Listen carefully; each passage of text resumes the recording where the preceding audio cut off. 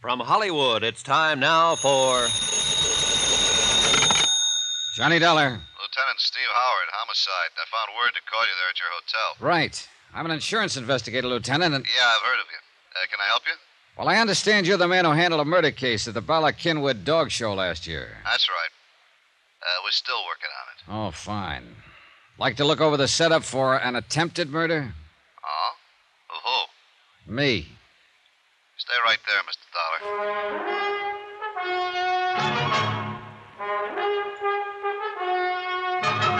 Tonight and every weekday night, Bob Bailey in the transcribed adventures of the man with the action-packed expense account, America's fabulous freelance insurance investigator. Yours truly, Johnny Dollar.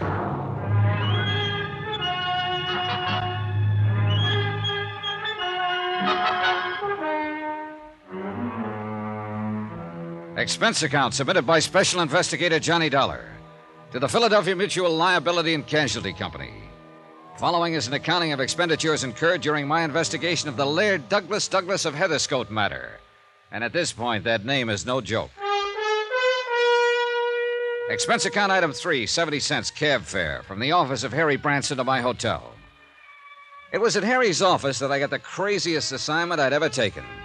Bodyguard to Laird Douglas of Heatherscote, who turned out to be a dog. And I mean that literally.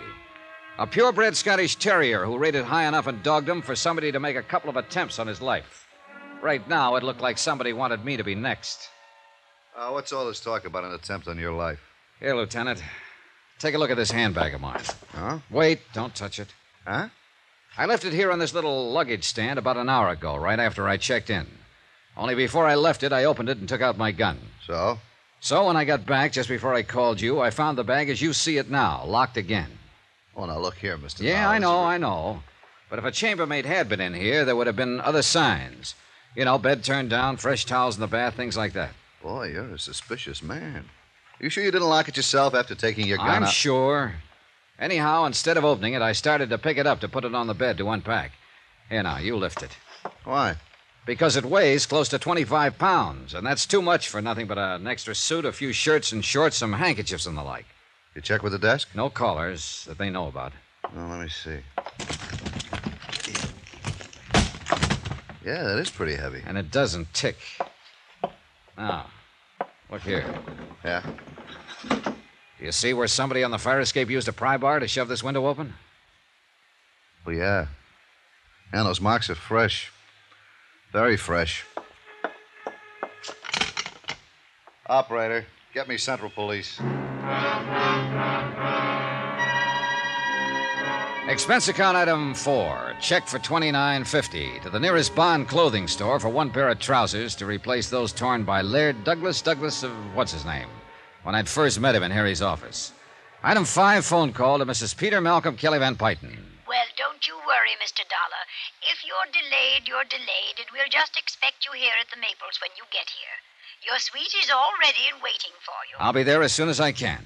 Oh, I do hope you've had a suit made to replace those trousers little Laird Douglas tore. Why don't you have a couple of suits made and just charge them to me? Thanks. Maybe I'll get around to that. Goodbye, Mrs. Van Pyton.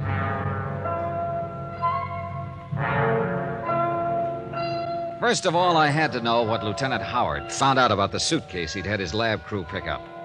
I took a taxi to headquarters. That's item 8, 65 cents. Well, glad to see you, Dollar. Sit down. Well, what'd you find out? Dollar, that bag of yours had enough soup in it to blow out half the side of your hotel. Oh, then I was right. Yeah, professional job, too. Straight wire rig that would have gone off when you opened the bag. Brother, I guess my lucky star is in the ascendant. What made you suspect a booby trap, Dollar? Last year and a few days ago, somebody tried to poison a dog. Well do I know. Laird Douglas of Heatherscote, Blue Ribbon Scotty, belonging to Mrs. Peter Malcolm Kelly Van Pyton, yeah. Right. Apparently, the whole reason for it was to keep the pooch from winning the best of show at the annual dog festival, or whatever you want to call it, out at Bala-Kinwood. So I've heard. I think it was more than that. Oh, wait a minute. Now, don't tell me you subscribe to the idea that if the dog were to die, Mrs. Kelly Van Pyton would probably kick off, too. No question about it. Okay. Well, you don't know her yet, or you wouldn't be so skeptical. Her whole life revolves about that dog. And her money, of course. Now, from what I've seen, she just throws that away. Of course she does. At least in small quantities. You know, 1,000 or 2 here or there, even 100,000 to some school or library or something where it'll show. But even that's only a drop in the bucket to her. Lieutenant, I don't quite see what you're driving at. Well, she is one of the remnants of a class in this country, fast dying out, thank goodness, that for generations has been cultured and conditioned into thinking that money is everything, that their whole destiny is to control vast industries, lands, railroads, oil, shipping, and people. People, Dollar, by means of their sheer financial prowess. But I thought our present tax Yeah, situation... sure, their day is almost done, but the few who are still around, like Mrs. Kelly Van Pyton, are hanging on for dear life, trying to add to their power. Hey, Steve, you make a sweet, gabby, eccentric old lady sound like an ogre. She is, no question. I'm sure she doesn't realize it. Simply because this whole attitude has been so thoroughly ingrained into her all her life? That's right. Oh, well, we'll see. Yeah, you'll see. Well, look, let's get to the point. Who do you think might be trying to get rid of the old lady? I haven't the least idea. Well, no family, relatives? Only living relative is her nephew, Warren Staley. Ah. Nothing. You sure? Haven't been able to pin a thing on him. Where can I find this Warren Staley? At the Maples. He lives there with her, huh? Yep. And you're sure he would be her only beneficiary? Yep. Uh-huh. Good luck, Dollar. Lieutenant Howard seemed to know what he was talking about.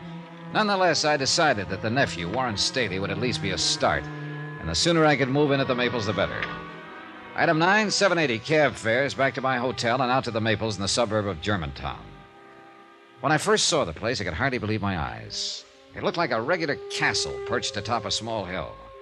Even the gatehouse, nearly half a mile from the mansion, was big enough to house several families. But the mansion itself, wow. A rather stuffy-looking butler, after practically climbing up my family tree, escorted me to the reading room. Mrs. Kelly Van Pyton, and guess who? Whoops! Oh, easy now, Doug. Oh, Mr. Dollar, I'm so glad you're here. And look, he remembers you. Yeah. Isn't that sweet? Yeah, it is. Attaboy, Doug. Easy Oh, now. and please call him Douglas. Huh? After all, the name Doug sounds so common, doesn't it? Oh, you really think he cares, Mrs. Van Pyton? Oh, you're joking, aren't you? Yeah. Mr. Branson said you had quite a sense of humor. dumb boy. Now, did Hastings show you to your suite? The butler? No, but he took my things. Then I'll show you. I'm sure you'll love it and be quite comfortable. This way, please. Yes. You coming, Doug? Douglas? Yeah, attaboy. Do you see how happy he is having you here? I am too, Mr. Dollar. Now we just... Oh, Warren, darling. Huh? Hello, Tanta. Mr. Dollar, this is my little nevy, Warren Staley.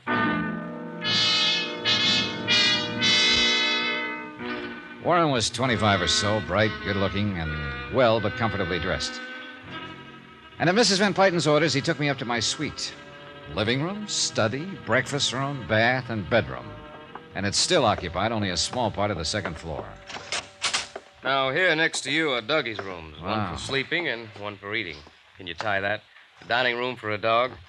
And through that door is Mademoiselle Poirot, his governess. She feeds and bathes them. And that's a full-time job? Oh, sure. Most pampered dog in the country. Brother, I'll go with you on that. No doubt Tanta will ask you to keep this connecting door open at night. Hey, sit down a minute, Warren. I'd like to talk to you. Sure. I hope you're impressed by all this. Are you kidding? And Tanta will love you dearly. Say, would you like a drink? There's a cellarette here for your convenience. Holy. Sure, scotch and soda. Good. Rather foolish, though, isn't it? All of it? What do you mean? Oh, it's such nonsense to keep up an estate like this just to keep face, so to speak. Well, she can afford it, can't she? Are you kidding? You sound as though you don't enjoy this life of luxury. Yeah, here's your drink. Enforced luxury to keep up the honor of the family. And I resent it. Oh? Without ever having to lift a finger, do an honest day's work. When she's gone, I'll be one of the wealthiest men in the country. That's bad, huh?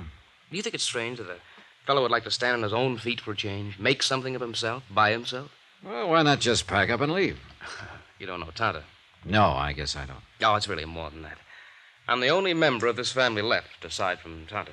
So I understand. I'm the only one left to carry on the Van Pyton empire. Drink up. Wait a minute. Branson used that term, too. Yes, empire. Not only enough security to sink a battleship, but controlling rights in steel, utilities, and most important of all, Eastmoreland oil. I see. And what's most important about that is that I'll survive to keep control of Eastmoreland from Kenworthy. Harrison R. Kenworthy. Yeah? There's been a battle over Eastmoreland oil for generations between the Van Pytons and the Kenworthys. Say, tell me, does Kenworthy have any heirs? One, his son, Ronald. I see. What sort of a fellow was he? Good friend of mine. We waste a lot of our time together. Oh, drink up, Mr. Dollar. I'm ready for another, and you haven't even touched yours. Yeah, well, listen. I'm going to lay some cards on the table. Shoot. Somebody's been trying to get at Laird Douglas, the dog, presumably as a way of getting at your aunt. It's true. If anything would have happened to little Dougie... Okay. I'll take your word for it. Now, because of the intense rivalry between your aunt and Kenworthy, or rather between Laird Douglas and his pup, Lady O'Diddy's Mimi, or whatever her name is. Anyway, Kenworthy should be number one suspect. When you know him, you'll cross him off your list. So Lieutenant Howard has told me. But, go on. All right. As sole beneficiary of the Van Pyton Empire, as you call it, you come in as fast number 2 on the list. I can understand that. But unless everything you've told me is a fancy fairy tale to throw me off, then... Everything I've told you is true, Mr. Dollar. Hey, what's the matter with you? Nothing. Go on. Okay. And mind you, Warren, I'm not forgetting for a minute that there's been a couple of murders involved in this whole screwy business, plus an attempt on my own life. Attempt on your... Dollar? Hey, what gives you... Are you plastering on a little over one drink? No, listen to me. I know. Now I know, and I can tell you, Dollar. Tell me what? The answer, the whole thing. Dollar! Warren, what's the matter with you? I can't breathe. Hey, Warren. That drink meant for you. Don't touch...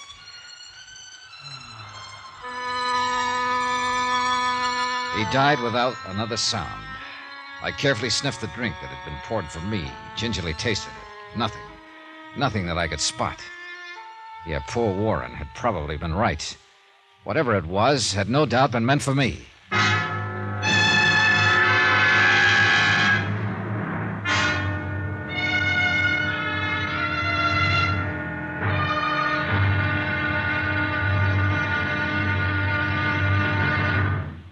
Now, here's our star to tell you about tomorrow's intriguing episode of this week's story. Tomorrow, things and people finally begin to line up on the case. Just well enough for it to blow sky high. Join us, won't you? Yours truly, Johnny Dollar.